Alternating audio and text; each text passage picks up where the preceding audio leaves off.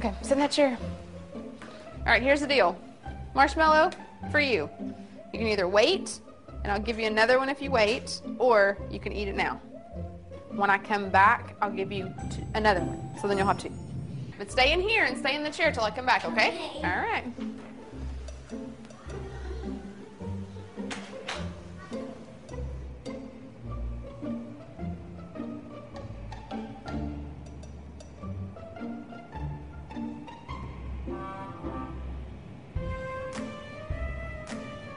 I'm going to go do something, and then I'll come back. It smells yummy. It smells really good.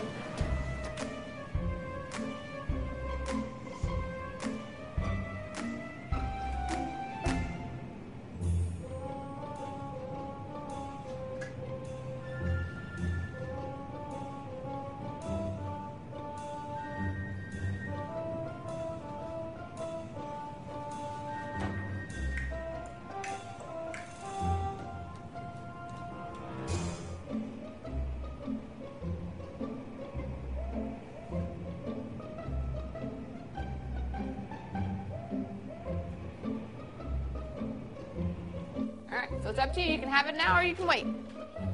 Okay?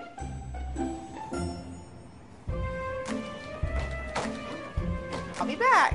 Stay in the chair, okay? Okay.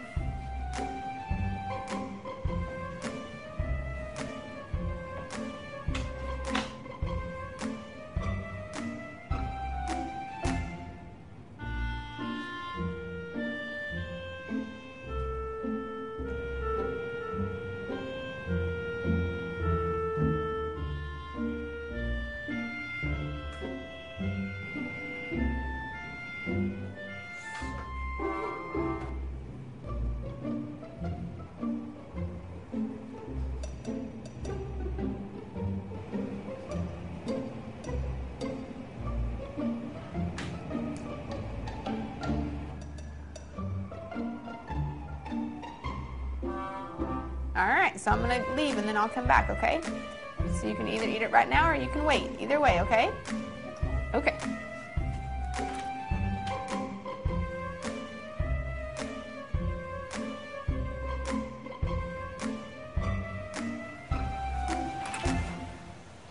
How'd you do? Did you do good? You did? Yeah. You wanted to eat it, didn't you? Yeah. So did I tell you to give you another one? Okay, now you can have both. You need them.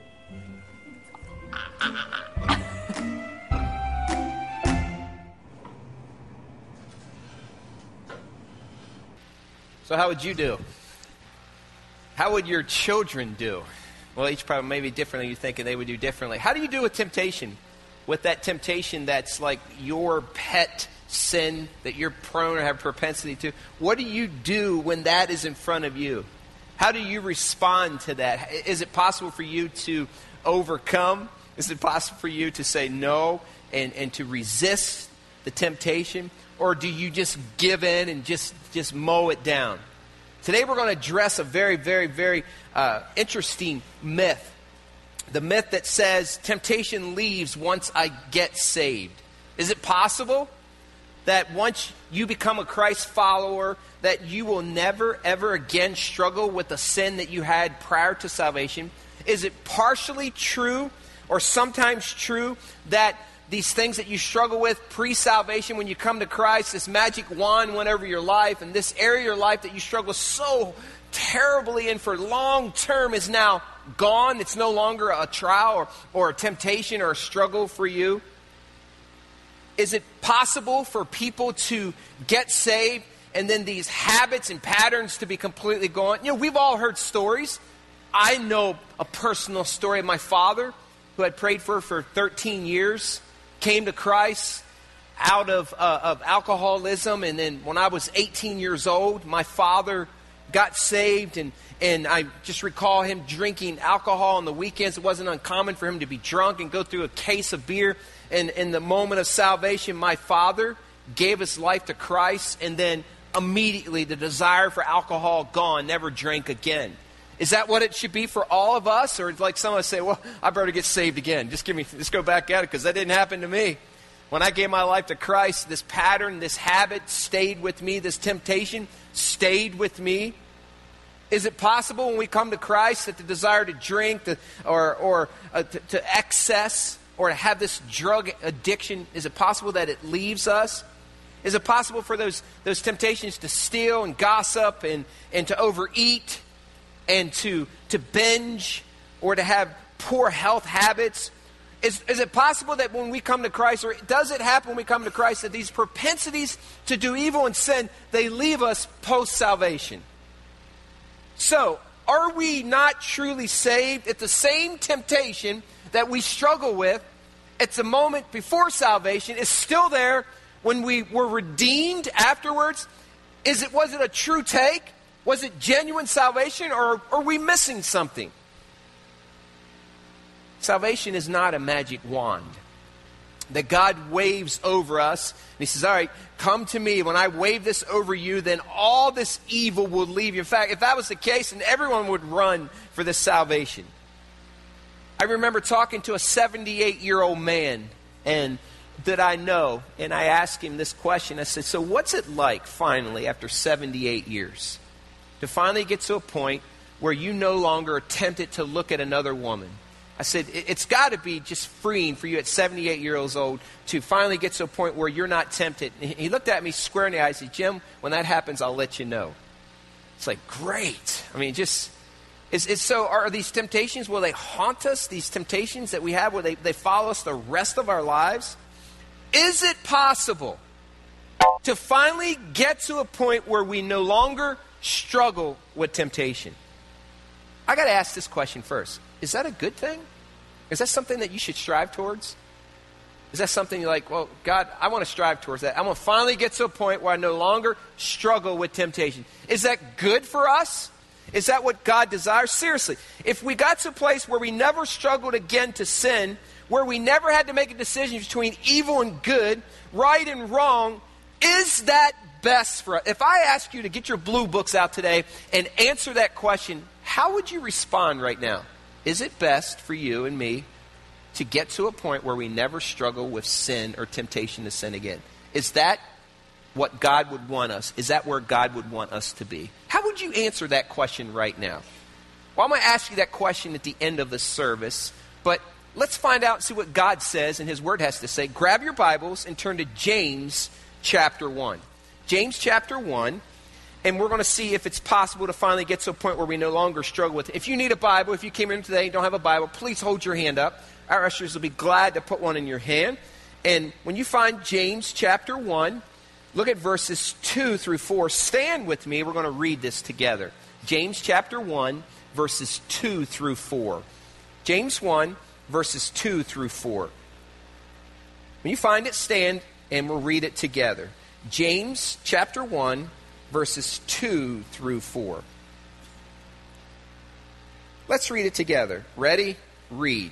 Consider it pure joy, my brothers, whenever you face trials of many kinds, because you know that the testing of your faith develops perseverance. Perseverance must finish its work so that you may be mature and complete, not lacking anything. Have a seat, please. Go ahead and look back at your Bibles for a second. I just want to consider it pure joy, my brothers, whenever you face trials. That word trials in the original, in the Greek, can be translated temptation or trials. Either one in this case would be appropriate. If you have some of the older versions have temptations. So James is saying this to us today. Consider it pure joy, my brothers, Christ followers, whenever you face temptations and trials of many kinds, because you know that testing your faith produces perseverance. So let me ask you, how often do you wake up during the week, wake up and say, I consider it joy. I can't wait today. I get some trials and some temptation. Woo! Praise God. When's the last time you actually woke up and said that? How many of you did it this past week? Anybody woke up and said, woo? Let me ask you this. How many of you did it this past year? James says, consider it pure joy. In other words, it's done. It should be something that's part of your makeup, something that you think about, process, and when those come, you're like, all right, get to have some trials and some temptations today, and praise God, because at the end of this, if I work through, there's faith, and there's maturity, and there's perseverance. Why is that a good thing? The question is this: Why is it a good thing? Because it makes us stronger.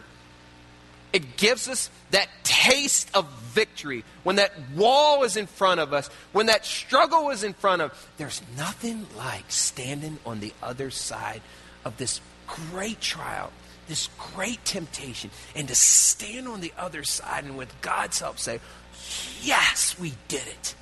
There's nothing sweeter than overcoming a habit or a temptation that you've struggled with the day before and the week before, maybe your whole life, and finally get on the other side with God's help and say, thank you, God. Why is that a good thing? You know why it's a good thing? It's because we lean on God. It's in those moments that we realize that it's because of God and our ability to lean on Him and believing in Him that we get to the other side and we get to spend this kind of time with the Father God that loves us. Besides, doesn't every father want to help his kids? God does too. And without a test, you have no testimony. When you really think about that, there is not a testimony unless you have a test. Revelation chapter 12 and verse 11 is one of my favorite passages to go to in Scripture. And it says this, with the blood of the Lamb and by the word of their testimony, they overcame the evil one. There's this sense that we can overcome Satan and overcome the demons and all the things that come our way by our testimony. And the testimony is that we're standing on the other side of victory, and we look back when this new trial comes, we can look back and we can testify to this test, this temptation that was brought our way, and we can say, by God's power we did it. And when we testify that, the Word of God says that Satan flees because he doesn't want to hear victorious victory reports about what Jesus did for us. He's afraid of us when we tap into the power of God. I think tests and temptations are in our lives so that we can rely on God. I want to discern and show you the difference between trials and temptations. Because what we're proposing today is this, that the myth that salvation, when we get saved, that temptations leave. Turn to 2 Corinthians chapter 1. A few books back, turn back in your New Testament to 2 Corinthians chapter 1. 2 Corinthians chapter 1 and verse 8. Please turn there. 2 Corinthians chapter 1 and verse 8. I'm going to show you the difference between trials and temptations, because temptations is what we're addressing today. Look at 2 Corinthians chapter 1 and verse 8. Paul says this, who, by the way, at the end of his life in Acts, it says that he was a man after God's own heart. He says this. He wrote 13 books of the New Testament. Paul says this, inspired by the Spirit. He said, we do not want you to be what? What's the word? Uninformed, brothers, about the hardships we suffered in the province of Asia. We were under great what? What's it say? Pressure. Far what? Beyond, come on, help me out here. You got to help me out. Join in with me here. Far beyond our ability to what? Endure. So that we despaired even of what? Life. Indeed, in our hearts, we felt the sentence of what? Death. But this happened that we might not rely on ourselves, but on whom? God, who raises the dead.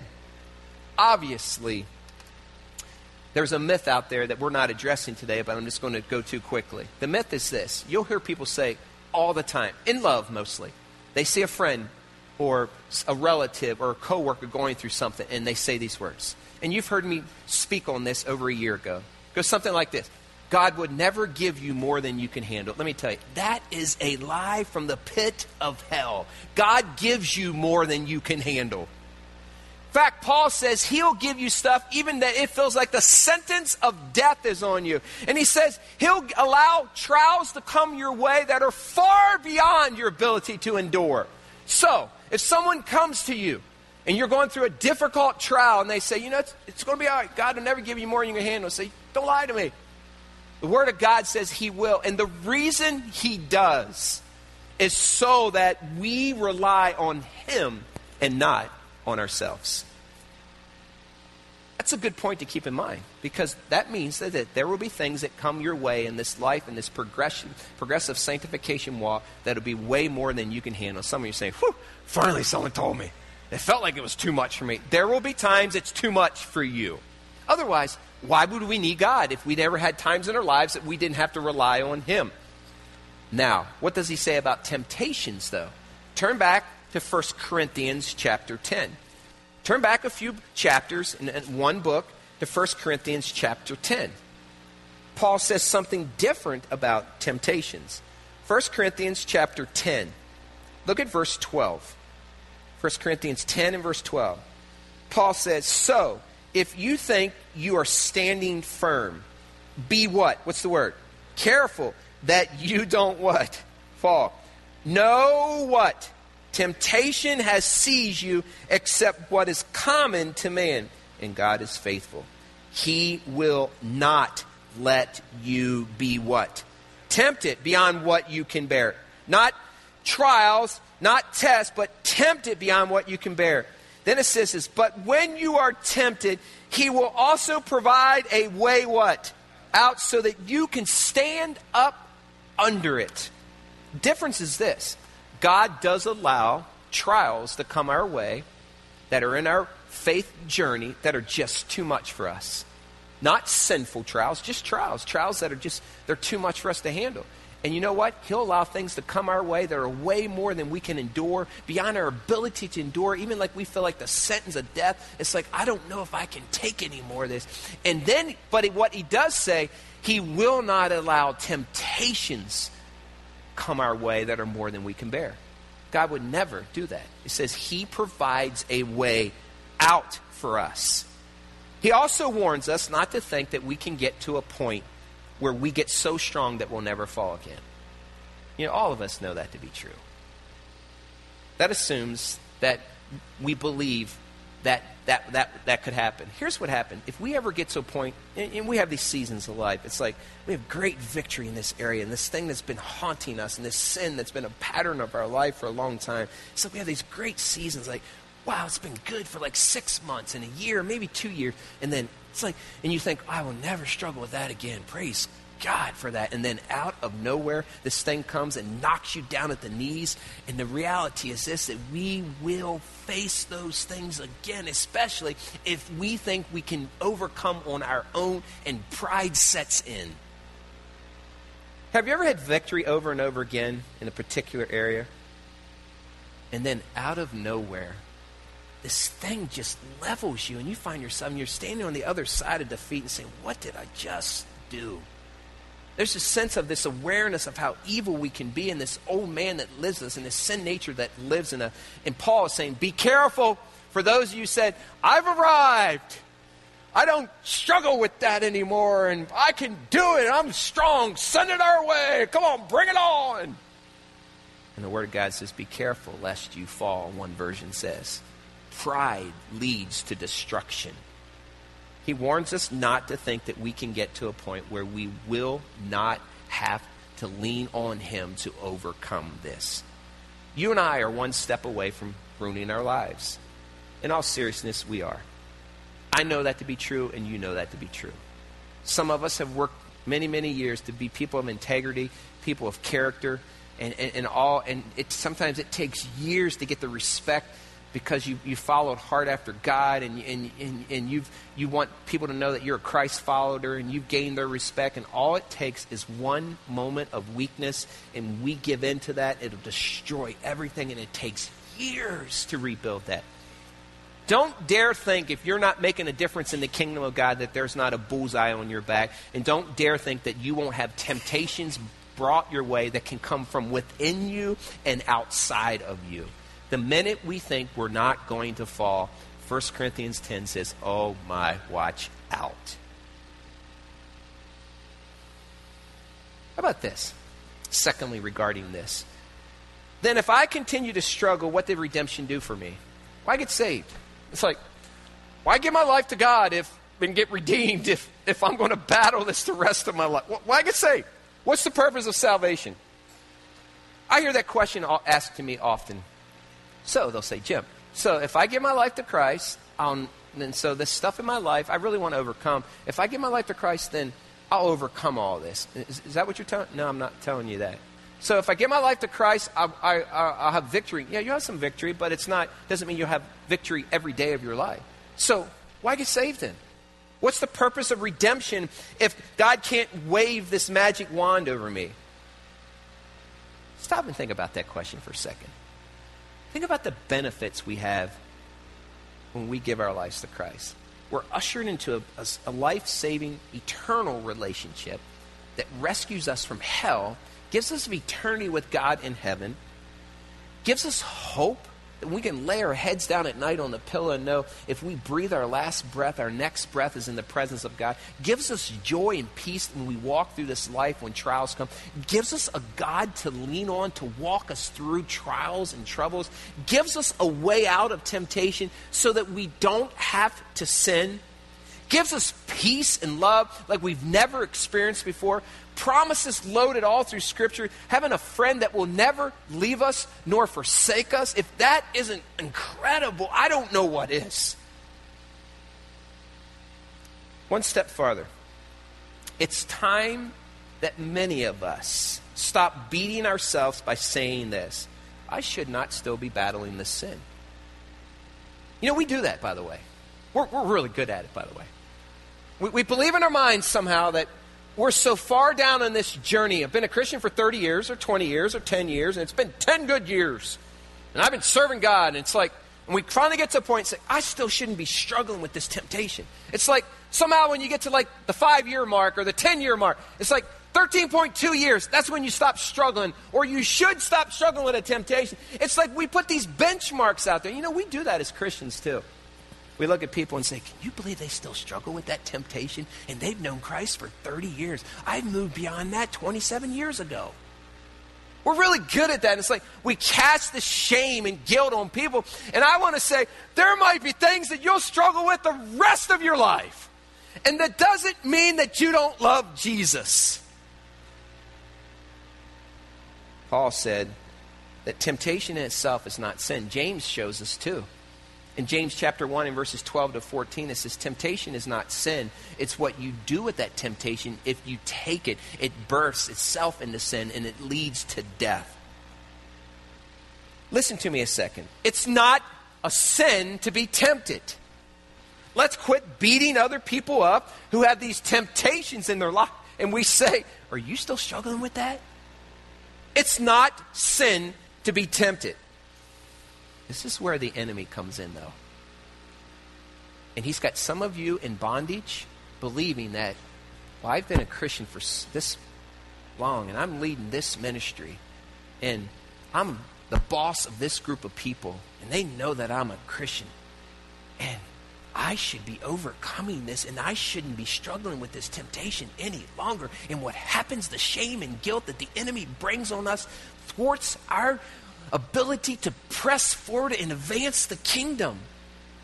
You see, some of us, here's the next step. Some of us are afraid to admit to someone else that we still have a temptation in our life, with fear that someone will say, really? You still struggle with that? Oh. Seriously, I watch it happen all the time. We have these people who believe, and so you have these people who have these struggles in their lives, and they won't admit it because they're afraid. The last time they admit it, someone gave them a look like, well, by now I thought you would be over that. And so we let these thoughts of other people thwart our forward motion for God. And so what happens is we're in bondage and we never get victory because we don't have accountability. We don't have someone supporting us, and we're afraid to admit. And so we stop moving forward, and Satan has us right where we're at, and we're redeemed people. It's a vicious cycle too. You wanting to overcome on your own, but refuse to ask for help because of shame, only to find yourself falling again and again because of a lack of accountability, with fear someone will say, you're still struggling with that? You know, there's part of me sometimes when I hear people say that, I just wish I had this one little room, just go and bang their head around a little bit. Just, bah, bah, bah, bah.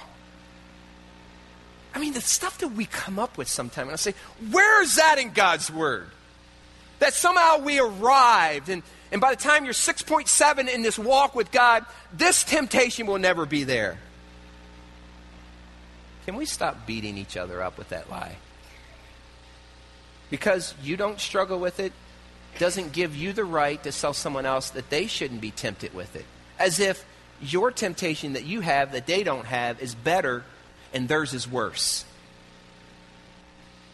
Can we set aside statements that go like this? One that says, I can't believe after all these years, they still struggle with. Can you believe Pastor Jim still is tempted with that? Man, that was like 3rd grade for me. Can we get over those kind of statements, or ones that go like this? They must not have a very close relationship with Jesus Christ, or otherwise they would have overcome that temptation by now. I have heard that over and over, and when I do, I call people out on it.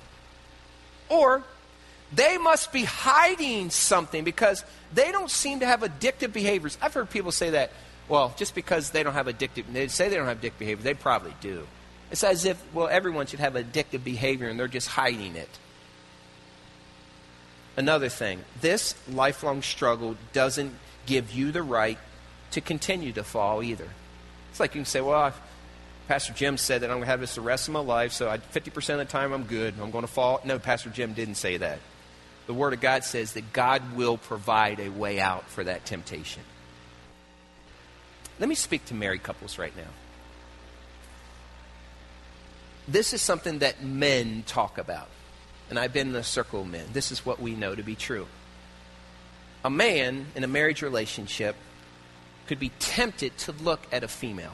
It's just, remember, no temptation is any worse than yours. And so a man is tempted to look at a female. The wife sees that or hears that.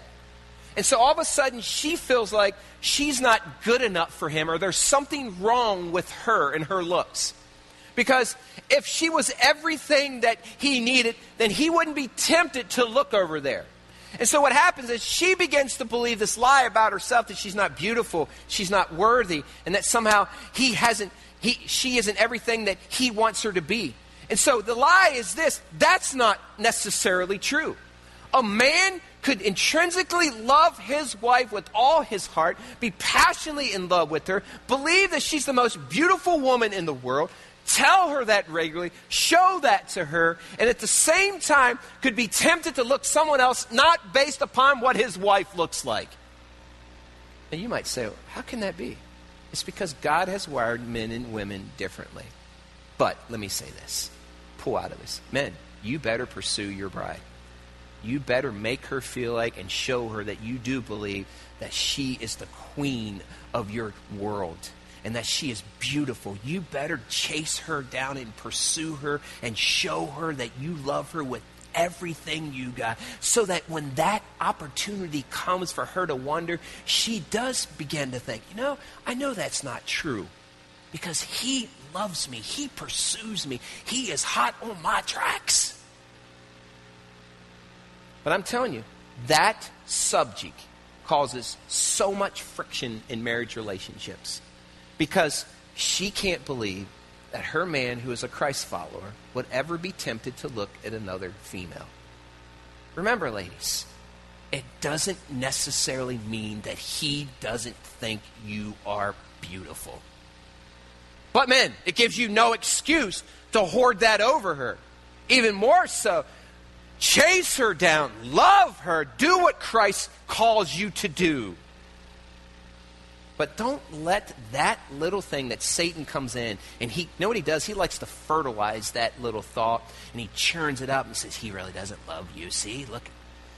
Or she'll come in, and he'll come in on you and say, man, look at her. She doesn't even believe in herself. Why would you want to pursue her? Why don't you go there? She believes in herself. And these lies that begin to come out of it, you must stand and say, where is the out that God has provided? I'm taking the exit ramp quickly. Okay, as a reminder today, there is no temptation. Please hear me on this. There is no temptation that's worse, better, greater, lesser than any other temptation. Can you just, if that's all you get today, drill that into your head. That somehow your man or your woman or your friend or your sin or your temptation is like not as bad as someone else. God doesn't grade our temptations. He just doesn't. In other words, you better quit grading your relationship with Jesus by the name of your temptation. Well, I've been a Christ follower now for 20 years, and you know what? I don't battle with that temptation anymore. I've moved way beyond that one. As if you're better because you don't have a temptation. Can we stop just lobbing those little bombs, those verbal bombs, and we throw them into groups, and then we walk away? It's like, I feel, you know what it says? Take heed lest you fall. You are one step away from seeing your life miserably fall apart. By the way, you now have help beyond yourself to overcome. Before Christ, you didn't. So redemption gives you a helper, gives you someone to walk you through, gives you the exit out. Thirdly, in this whole concept, victory is available every time. That's the good news. It is possible to have victory every time. It is possible.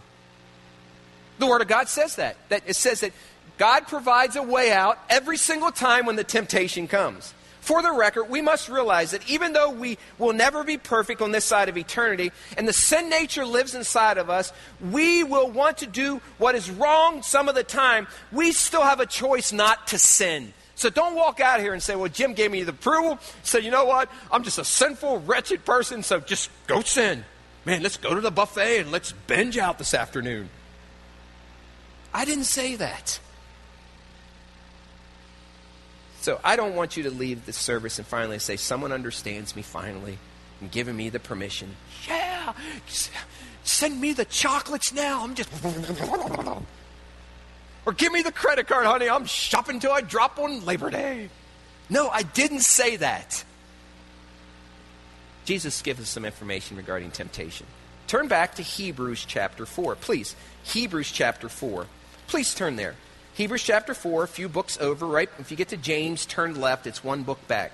Hebrews chapter 4, and look at verse 14. Hebrews 4 and verse 14. When I was a Grace College student, my math professor had us memorize this, and we quoted this every day before class. Look at Hebrews chapter 4 and verse 14 and 15.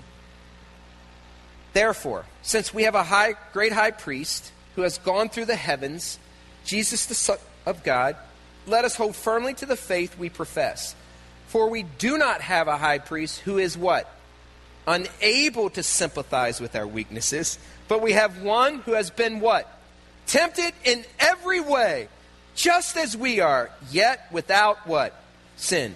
Let us then approach the throne of grace with confidence, so that we may receive mercy and find grace to help us in our time of need. I love those truths that are recorded in those three verses, because it's a reminder that God isn't standing there condemning us and saying, you still struggle with that? Wow, you're still tempted with that, and you know me for how long? It says that Jesus has been tempted in every way just as we are, and he understands. He doesn't throw judgment when we go to him and say, God, I need help with this temptation. It says he stands there with sympathy instead of judgment and says, come to me with confidence. I've been there. It's difficult, but with my help, we can get through this. It's a sense of overcoming. So the next time you think you can't overcome, just picture Jesus saying, come on, we can do this. Instead of him saying, you're still tempted with that again? No, he says, come on, we can do this together. The victory is available, but truth is, we need a battle plan.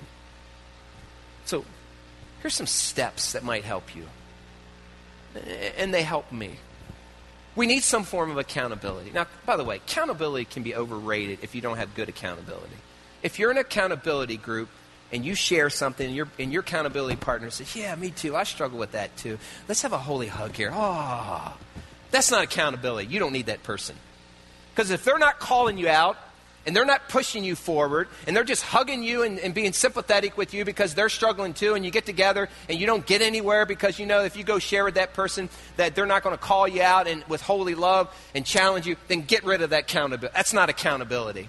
That's just two sinners getting together and say, oh, I'm sorry, you sorry, yeah, let's feel sorry for each other. That's not accountability. But find a forum where you know that not only have you sinned against God, but you got to go to that friend and you feel horrible. You got to go to them and say, you know what, I blew it again. And you don't want to have that conversation.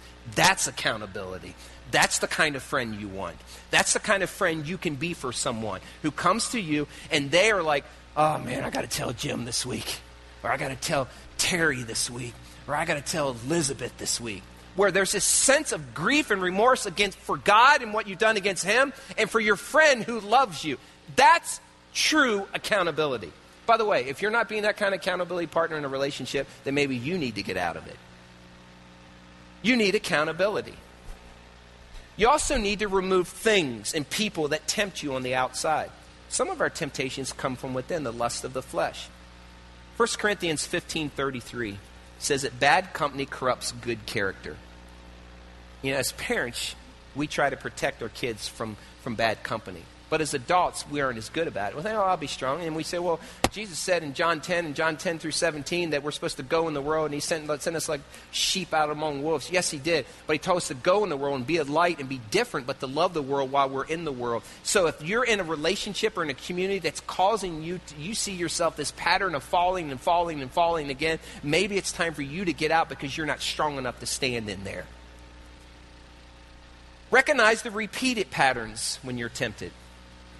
Seriously, when do you fall? What time is it? Where does it happen? When are you tempted? When are you prone to fall? And if you know all these things, don't go there or get someone to call you during that time. Remove yourself and say, this is when I'm weak. Look at your pattern. Change your routine. If you're heading the wrong direction, listen to your God GPS that says, recalculate, recalculate, recalculate. Listen to that voice called the Holy Spirit. Replace that thought with God's word and some praise. You know what? This is so true. We need to renew our minds and replace our thoughts. By the way, Revelation 12:11 says they overcame the evil one by the power of their testimony. When you begin to praise God for what he's done in your life, Satan runs. Be a worshiper. One of the best ways to remove temptation is just get in a spirit of worship. And you can get out in creation. There's many forms, but often it's just turn on some worship praise music and just listen to it. Let it resonate in your heart and fill your mind with God's goodness. Don't sit in dark places, men, in front of a monitor or computer screen all alone for too long by yourself. You'll fall. You will fall. Learn from others, too, when it comes to having a pattern or a path. Learn a battle plan. Learn from other people. Find out how they've made mistakes. Learn from them. I think one of the best ways to illustrate this is to learn from the fly. There's wisdom in this. You guys have all seen fly paper. And this is fly paper. I can remember as a kid, we would set this in the summertime, and we would set it out on our porch, or we'd set it screened-in porch. We set it inside, and what would happen after a period of time, this fly paper would just be loaded with flies. In fact, I've collected a few here today. And so what happens is the fly sees this, it wants to come, and it wants to see what's there. And so it flies around, and it sees something that it's tempted to. And here's the thinking of a fly. I've seen these things completely loaded with flies. It's like the next fly comes along and think, well, I'm going to end up different than that guy did. It's like we believe that somehow we can overcome and that we won't fall. And so we get close and we circle around this temptation. And the closer you get, before you know it, you're sucked in and you end up dead like this boy is right here. And we believe somehow we won't end up like him. Let me tell you, it's a vicious cycle. The closer you get and the longer you hang there, you will fall. During the first service that I was demonstrating, there was a fly that was circling around this fly paper. And I was hoping so badly it would land, but it didn't. Truth is, we're no smarter than a fly.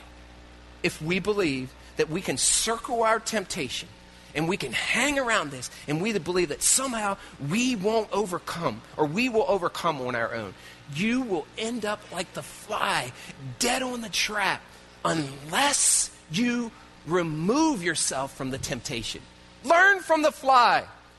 The fly will die, and he believes that somehow he won't, like the other guys, Satan will twist the truth for you. Oh, it'll be okay if you get close. Hey, just bump it a little bit. And so that's what you do. Just touch it a little bit. And if you touch it a little bit, you won't get caught. And so what happens is you get pulled in just like the fly and you are done. Learn from others. Also, repent when you do fail and recognize that God has forgiven you. Don't believe the lies of Satan, the accuser, who says, shame on you. You should know better than that. God will never use you. That's the 17th time you've done that. Do you think God will forgive you again? He'll never forgive you. Day and night he accuses believers. Pray. Ask for help. One of the patterns that I pray for every day, most of you know this, I pray and I put on the spiritual armor. I put it on the day. I can tell you very few moments or days in my life that I've forgotten to put on the armor of God. I see it as getting dressed physically. I get dressed physically, and one of the first things I do is, while I'm getting dressed physically, I get dressed spiritually. This morning I get dressed spiritually. Put on the helmet of salvation, the sword of the Spirit. And I walk through the whole armor of God. I put it on. And so as I walk through that, I get to the end of this and I read in God's word that Jesus said for us to pray. He taught us how to pray. And then I get to the end of his prayer and it says this. It says that it's possible for us to pray to God that he would not lead us into temptation. So I look at that and I say, so Lord, do not lead me into temptation. If it's possible for God's help, for him not to have me walk through temptation today, guess what?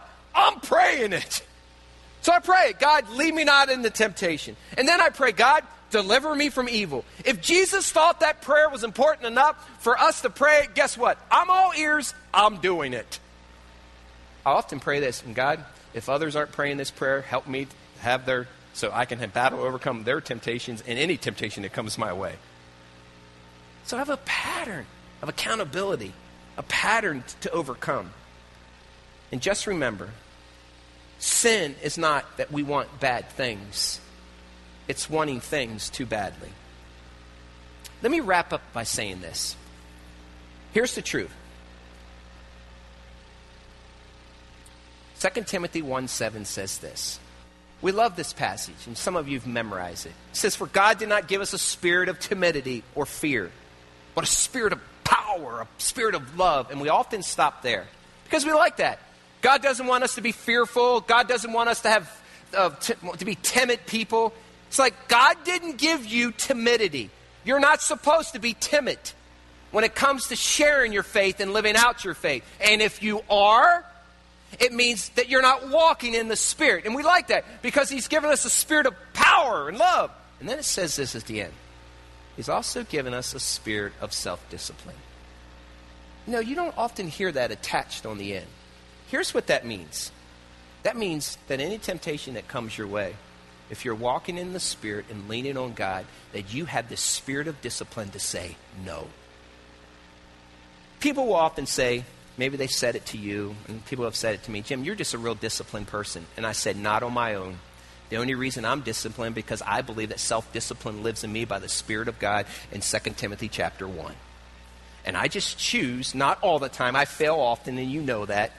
When I'm walking with God, I just choose to have self-discipline. And here's what that means. You can say no with the help of the Spirit that lives in you. That's your way out. Why not walk in that power? Some of you are going to have to make that decision. I'm going to have to make it today. I don't know what your temptation is. You know what it is. Maybe you have an eating disorder.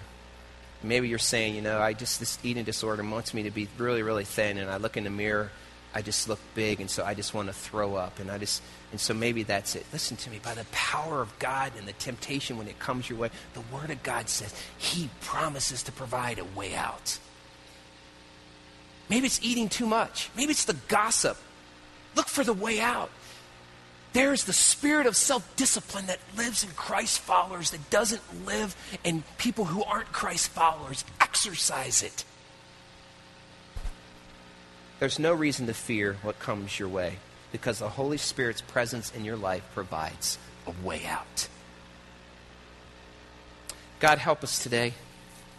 There's a lot of truths that we looked at today, and I also know this, God. we're going to walk out of this room today, and the same temptation that we walked in with is going to be facing us. God, maybe it's to say something disparagingly about somebody that we shouldn't. Maybe it's to steal. Maybe it's to look where we shouldn't look. Maybe it's to eat too much for our lunch this afternoon. Maybe it's to waste our time in laziness when we should be doing something productive. I don't know what it is, God, but you do. Help us to see that no temptation is less, weaker, greater than any other temptation. But help us to see, God, that you promise a way out to those who look for it. So, God, I pray for victory. I pray that we would put patterns in our lives that help us overcome. And I pray, God, as a result of that, we will turn to you and just say thanks. God, may we not destroy our testimony by some horrible moment in our lives where we lean on ourselves and we believe the lies of the enemy. May we live above that, God. So, God, we know today that the myth has been busted, that when salvation becomes ours and we own it, that temptation will still be something that we struggle with the rest of our lives. Help us to stand on the victory side more than the defeat side, God, and may we honor you in doing so. We love you, God. Go with our people, lead them, give them victory this week. In Jesus' name, amen. God bless you. See you next week.